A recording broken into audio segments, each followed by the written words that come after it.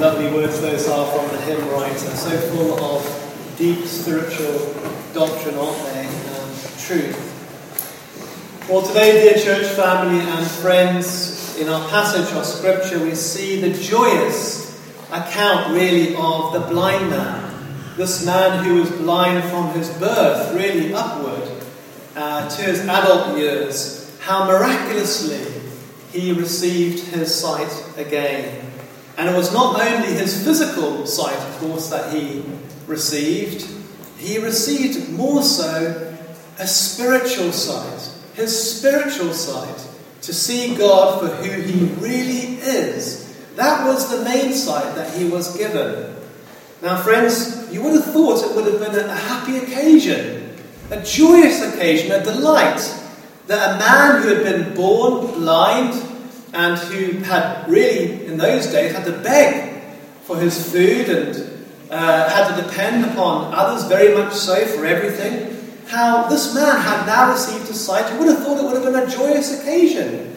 It would have been a delight for many people, especially those who were the religious elite of that day.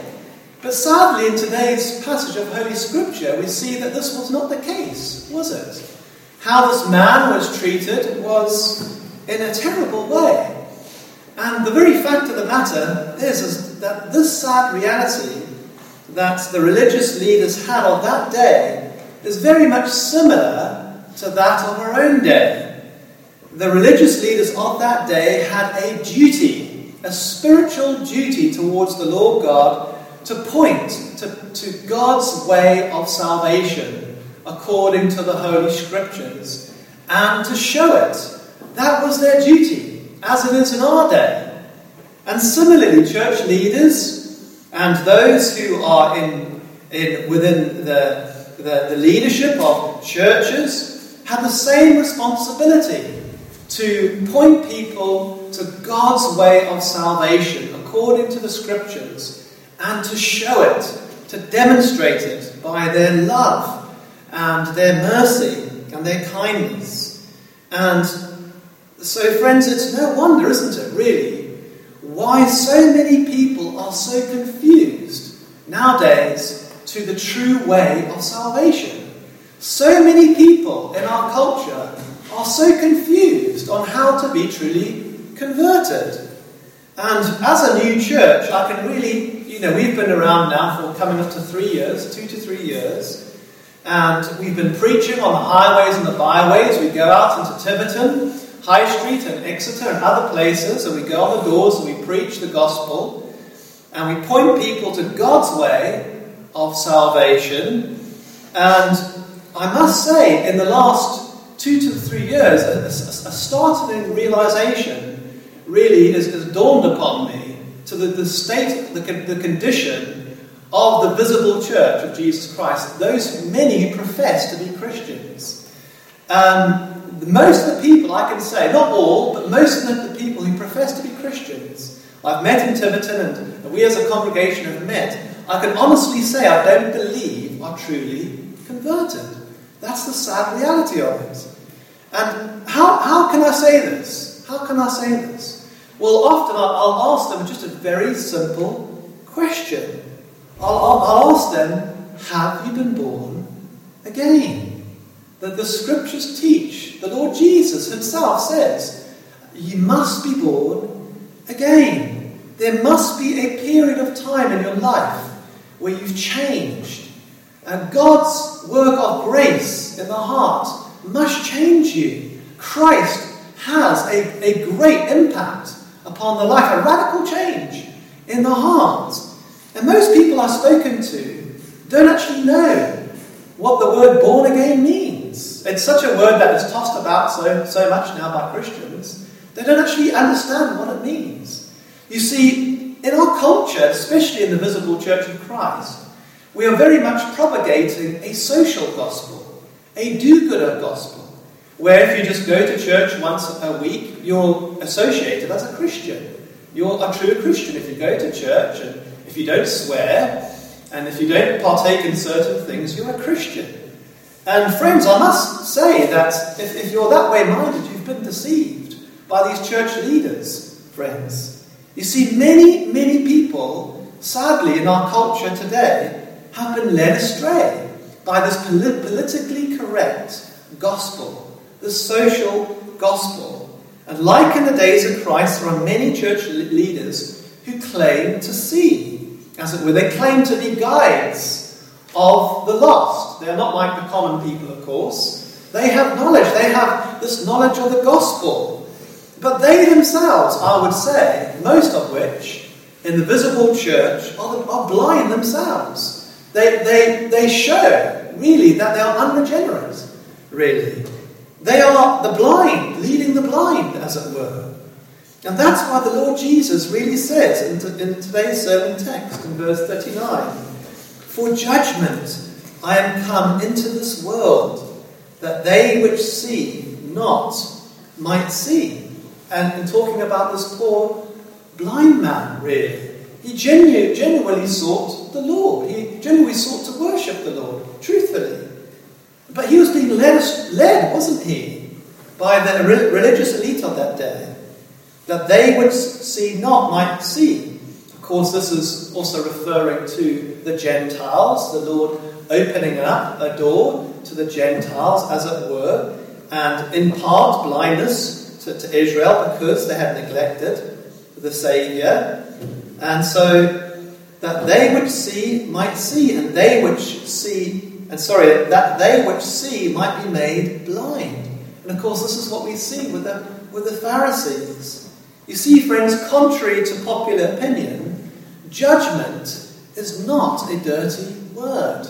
It's a biblical word, isn't it? The Bible talks often about judgment. There is a right and there is a wrong. There is a light and there is a darkness. Inside each and every one of us by nature, there is a light. We can be civil and polite, and we can be nice people. But there's also a darkness. There's a depravity within each and every one of us by nature. And Christ really came, who is the light of the world, to try men's hearts in this respect. He came really as the light of the world to shine in the darkness, really to prove where we are. And so Christ, who is the King of Kings, he will judge the world according to righteousness, won't he? That's the standard, righteousness. Now, how do we know what is righteous and what is not righteous, what is unrighteous? How do we know? Because we know that the standard to enter into heaven, the standard really to be accepted into Christ's kingdom, is that of perfection. It's that of righteousness. That's the standard. Else heaven wouldn't be heaven if Christ could allow sin in. It would not be heaven, would it? And so the standard is absolute perfection and righteousness. It says in 2 Timothy 3:16 and 17, all Scripture is given by inspiration of God. So not part Scripture, not the Scripture which we like according to our lifestyle, but all Scripture is given, the whole counsel of Scripture is given by inspiration of God, and it is profitable for doctrine, for reproof, for correction, for instruction in righteousness. Instruction in righteousness. That's where the true seeker, the person who truly wants to know God savingly, to have a relationship with their Maker, that's where they get their authority from, as it were, to understand God's way of salvation. It doesn't come from the Pope. It doesn't come from men's reasoning. It comes from the authority of Scripture. That's the standard. That's where God points us to his way of salvation. And it says in verse 17, that the man of God may be perfect, thoroughly furnished unto all good works. You see, the Scriptures are able to make you wise unto salvation. The Scriptures point to God's way of salvation. But sadly, you see, friends, the religious elite of that day set up a righteousness of their own, didn't they? Which was not according to the Scriptures. It was not biblical. Indeed, Christ says of them in John 5:44 through to 47, Now remember, Christ throughout John's Gospel is having this this discussion with the Pharisees. We see this toing and froing, don't we, between Christ and the leaders of that day, convincing them that he is the Christ. And we see this in John 5:44 through 47. How can ye believe, which receive honour one of another, and seek not the honour that cometh from God only? He's saying you're just seeking your way of salvation, but not the honour that comes from God, that is through Christ. It goes on to say, don't think that I will accuse you to the Father. There is one that accuseth you, even Moses, in whom you trust. Even those who think that by the moral law, that they live lives, they go to church once a week and they think, I'm a Christian, I don't swear, I don't do these things. And people speak well of me, and they say, he's got a good heart, that person. Well, he's saying, don't expect. It's not just me, it's the law. It's Moses that is accusing you. He goes on to say, for had ye believed Moses, you would have believed me, for he wrote of me. And so we know that right throughout the Old Testament, the law and the prophets pointed to the Saviour, didn't they? The shadows and the types, the prophecies, they all pointed to Christ. But if ye believe not his writings, says the Saviour, how shall ye believe my words? How shall ye believe my words? You see, friends, God's judgment was upon that nation, wasn't it? And especially upon the leaders of that nation, because they had corrupted the way of salvation. They had corrupted what the prophets and what they taught in pointing to the Saviour. And that way of salvation, as do many churches today, do exactly the same thing. They point to a do-gooder religion. A do-gooder religion. And Christ even said to them, didn't he, in John 5:39, search the Scriptures, for in them ye think ye have eternal life, and they are they which testify of me. Testify of me. That's where true salvation comes from. And having thus reasoned with these religious hypocrites of this day, Christ, of course, goes on to explain by reason of a metaphor this miracle, really. This miracle of the blind man. He goes on to explain by this metaphor what their spiritual condition was by using this poor blind man and the metaphor of this poor blind man. He says, for judgment I came into this world, verse 39, that they which see not might see, and that they which see might be made blind. Might be made blind. Friends, God takes hypocritical religion very, very seriously, doesn't he? He is a God of truth, as we read earlier in Psalm 51. He desires truth in the inward parts, from the heart, as it were, and the mind, the understanding, and the heart. You see, that's where he wants truth.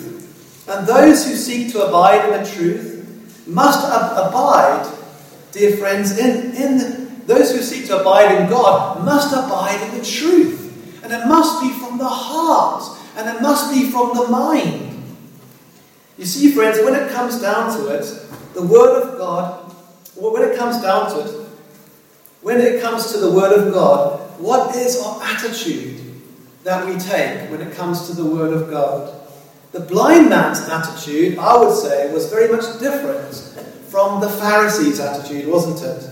And if I could put it like this, one was thinking upon these lines.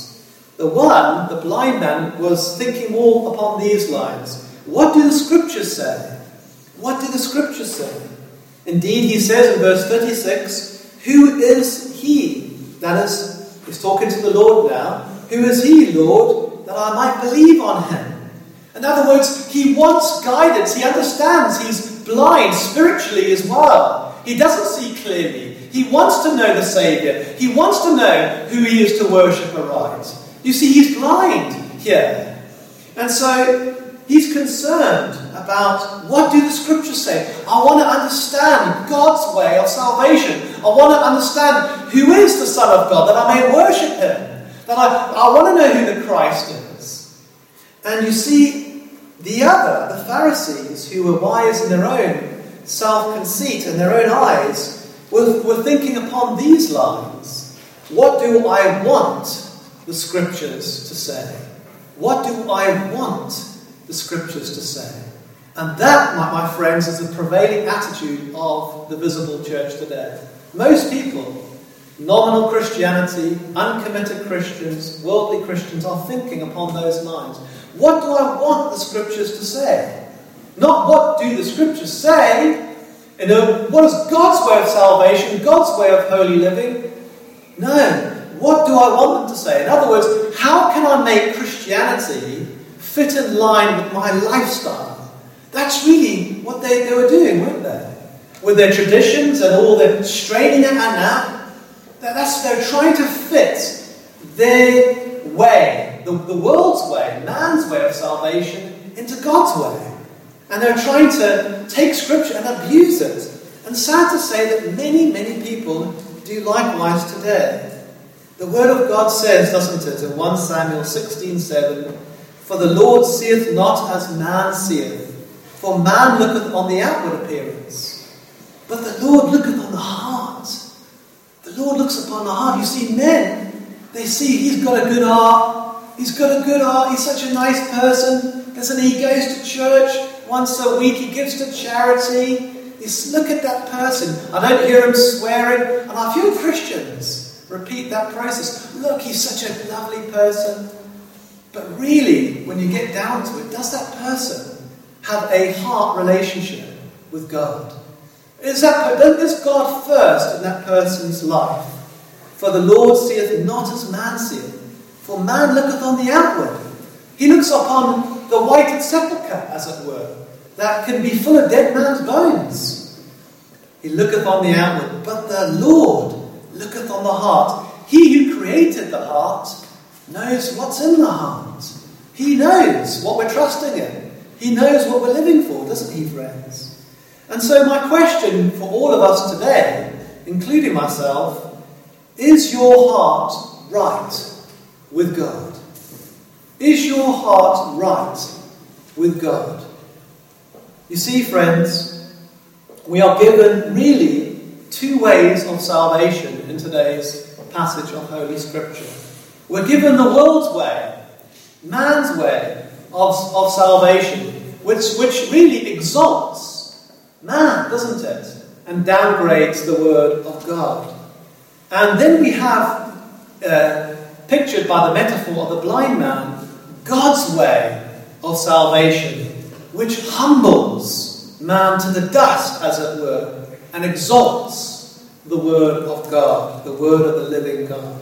And so firstly, let us look at the world's way of salvation, which the Pharisees, those religious hypocrites of that day, and I might add, of our day, display so evidently in today's passage of Scripture, and of which sadly many, many nominal Christians, uncommitted Christians, and worldly Christians display as well. What are the symptoms of this world's way of salvation? How can we examine, as it were, our hearts and say, well, what are the symptoms? If I have been deceived, what are the symptoms? Well, the first symptom is this, that like the Pharisees, we will have an incredibly high view of our own selves, of our own obedience, of our own righteousness, of our own standing before God, as it were. We'll have a very inflated view, an unbiblical view of ourselves. We think, well, my condition is not as bad as the preacher is making it out to be, actually. You don't know that many people say, I'm a good person, and I don't swear, and I give to charity, and I do all these things. I'm a nice person. Many people say so. And I do go to church at least once a week, so I do consider myself a Christian. And so I do all these things. I'm a nice person. And perhaps you've been led to believe really, that your condition actually is not as bad as what I'm making it out to be. And it's certainly not as bad as what the Bible says your condition is. That the heart, by nature, is desperately wicked and evil. That's what the Bible teaches. That all of us, by birth, really, like David says in the Psalms, we were in sin. We were conceived. That Adam's sin is passed to us, original sin. And that when we grow up, that manifests itself in our life. We don't want God to rule us. We don't want Christ in our life. We're switched off to the things of Christ in eternity. We don't want him to reign over us. We are exactly like them. We can't claim to be any better than them. This is our spiritual conditions. But like the Pharisees, you may say, well, I have this vast academic knowledge at my disposal, you see. I've studied theology. I'm an academic. I've read so many books on religion. I may even have particular honours put upon my name. I love apologetics. I can debate the ears of a donkey, as it were. And I've got all these qualifications. And so I see more clearly than most, as it were. I'm not like these drunkards. I'm not like these people that go and do this and that. I see clearly, as it were. I know what it is to be a Christian. And dear friends, if this is your justification, dear friends, if these means I'm speaking about is your justification, I must tell you, by the authority of the Word of God, that you've been misled and that you've been deceived. And indeed, many people have been deceived in this respect, sadly. I must tell you, dear friends, that if this is what you're trusting in, you're not yet a Christian. You may be close to becoming a Christian. It's a good thing to go to church. That is a Bible-believing church. It's a good thing to read your Bible and sound biblical material. These are all good things. It's good to frame your life around that which is good and not that which is evil. Those are good things. But they are means, dear friends. They in themselves cannot save you. All these things I've described, dear friends, are means, aren't they? It says in Luke 16:15, "Ye are they which justify yourselves before men, but God knoweth your hearts. For that which is highly esteemed among men is abomination in the sight of God." Even good things. We think of the serpent, the pole, don't we? With the serpent. That was a good thing, wasn't it? But it was abused, wasn't it? And good things can be abused, can't they? Even proper and good things can be abused. But hold on, you may say, some may say to me, I don't believe in evolution. I've never believed in evolution. I've been brought up, really. I've been brought up to believe that there is one God, the triune God, and that he exists. That's how I've been brought up.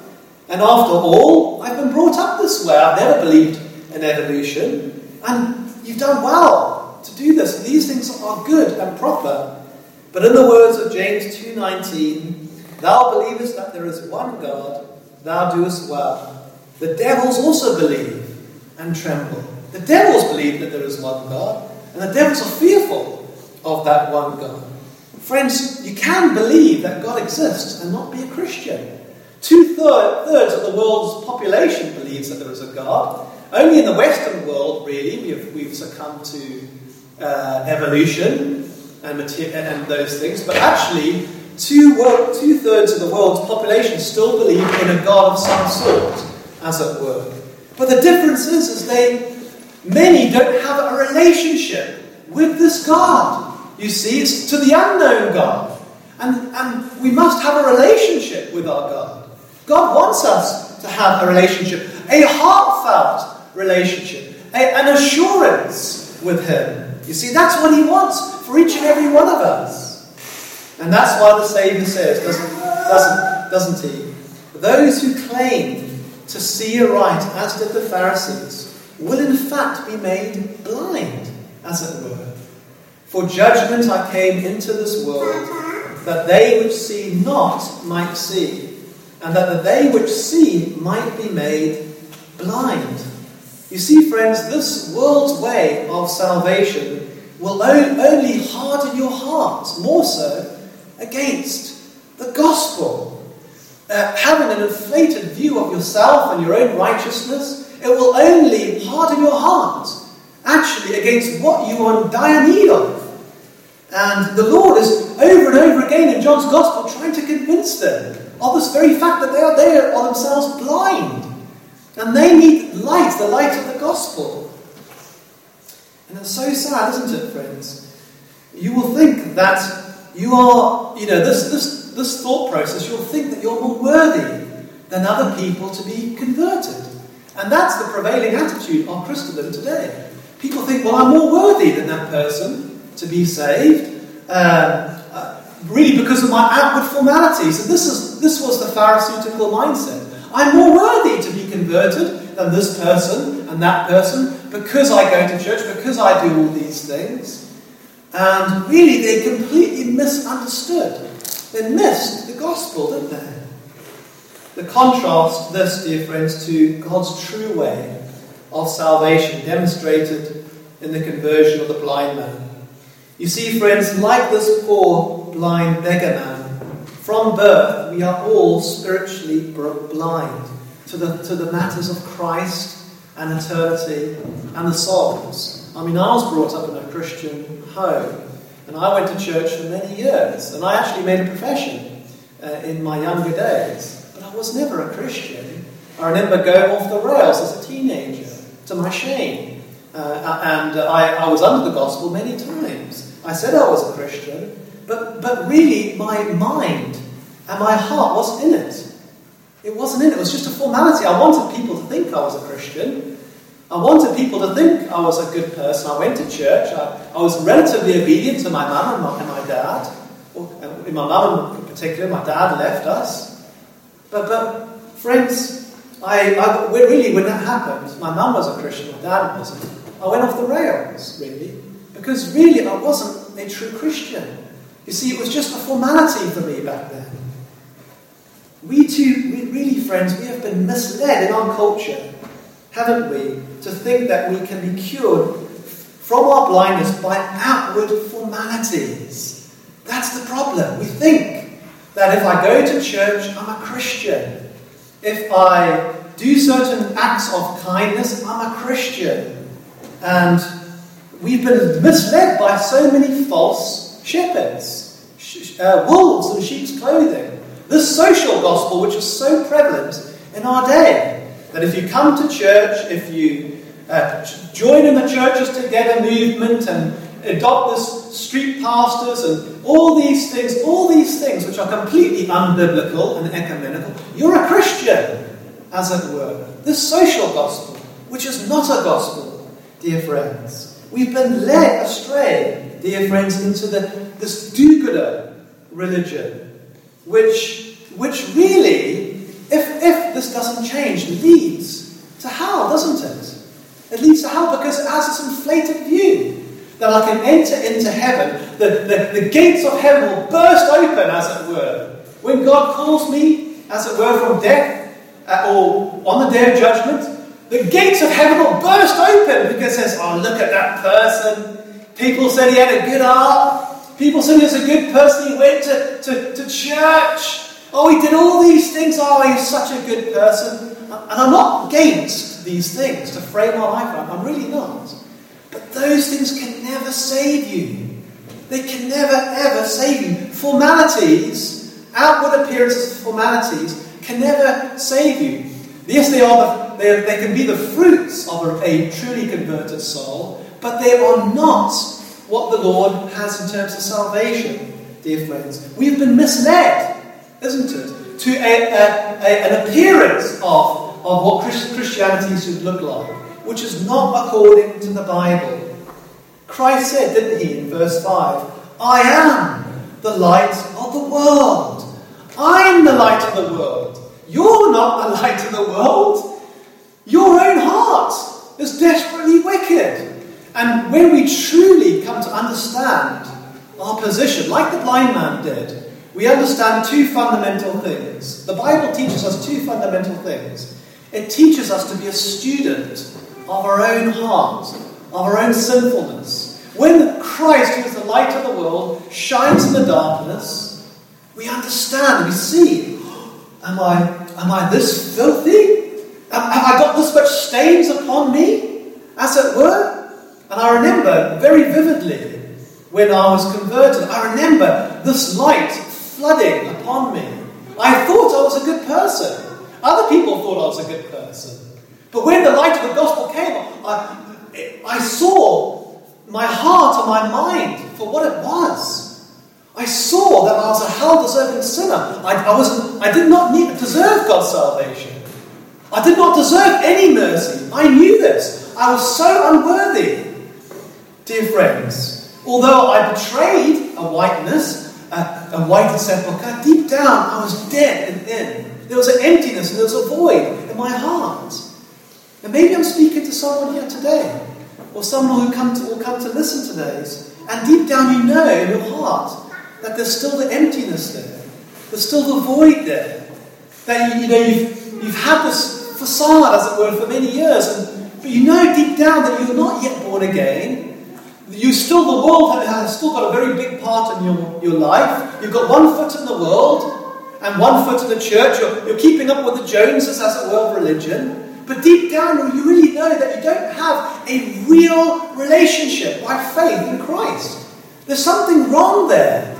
And that this was the blind man. He knew. Not just his eyes. His eyes. He knew in his heart that he needed guidance. That he wasn't right. He didn't see it right. Spiritually speaking. He knew this, didn't he? Dear friends, Christ said, I am the light of the world. He is the one that shines the light of the gospel into our dark hearts. He is the one that anoints the eyes of the blind. We are spiritually blind.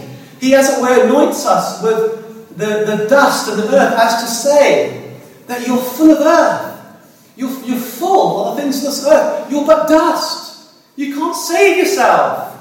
You can never save yourself. You must look to the Son of Righteousness.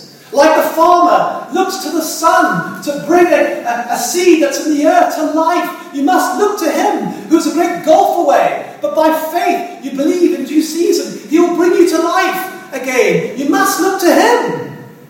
To his salvation. To what he has done on the cross of Calvary, to his righteousness, to his perfect obedience, to his merits alone, and be converted. Don't look to a formal religion to be converted. It will lead you astray. That's what he's saying here. You're blind. You need to see your heart, your depravity and your sin. And you need to see Christ's love, that he loved you. More than any of these false shepherds and these wolves and the world. He loves you so much that he laid down his holy life for you, a sinner. And so, friends, he anoints the blind man's eyes with clay, as to say, the earth has been on your eyes, but go wash it now. Wash it, as it were. The water that comes from heaven, Christ, who is the living water, will wash the earth away. His blood will cleanse you from all sin, as it were. He will do the work. Look unto him and be saved, as it were. We cannot look within ourselves. Friends, you're not going to find salvation within you. That's the world's motto. He's got a good heart. You can go to heaven if you do these things. No, you can't. Only through Christ. Only when we start at the cross of Calvary and we come as a sinner to Jesus and we fall at his knees and we say, God, be merciful to me, a sinner. I'm the sinner. Have mercy upon me, please, Lord. Save me. Only Christ can open up my eyes and your eyes to the truth. And like the blind man, when our eyes are opened up to the truth, as it is in Christ, dear friends, we see Jesus, don't we? We see the Saviour for who he is, the Son of God. The God come in flesh, who lived that perfect life of obedience, in love laid down his holy life for us sinners, the just for the unjust, to bring us rebels to God. We see him. We see God, don't we? He's now number one in our hearts. There's a great transaction and change in our hearts. Formal religion has changed to heart religion, mind religion. Every day we're committed, consecrated as a living sacrifice unto God. That's the first thing the blind man did, didn't he? When he was converted, he worshipped God, didn't he? His spiritual eyes were opened to the truth, dear friends. That's what we need, all of us. That's what we need, don't we? Like the blind man, when our eyes are open to the truth, we see Jesus for who he is, don't we, dear friends? The Son of the living God, our Saviour, our sin bearer, the true shepherd. And when he calls you by his gospel, you hear his voice. You've now been fed up with all those false shepherds, with the world's way of salvation. You say, no, I can't get right with God by being a do-gooder, a Christian. I can't get right with God this way. I've had it. And now I'm trusting in the true shepherd, the Lord Jesus Christ, the Saviour. I hear his voice clearly now. He's calling me by his grace and his mercy this day. I'm hearing him. And that brings about true repentance and faith in his finished work on the cross, doesn't it? A great work of grace then takes place in our lives, where we truly believed in Christ as the Son of God, as our Saviour. We look outside of ourselves to him. Then and only then we receive the Holy Spirit, dear friends, and we're guided on. Amen.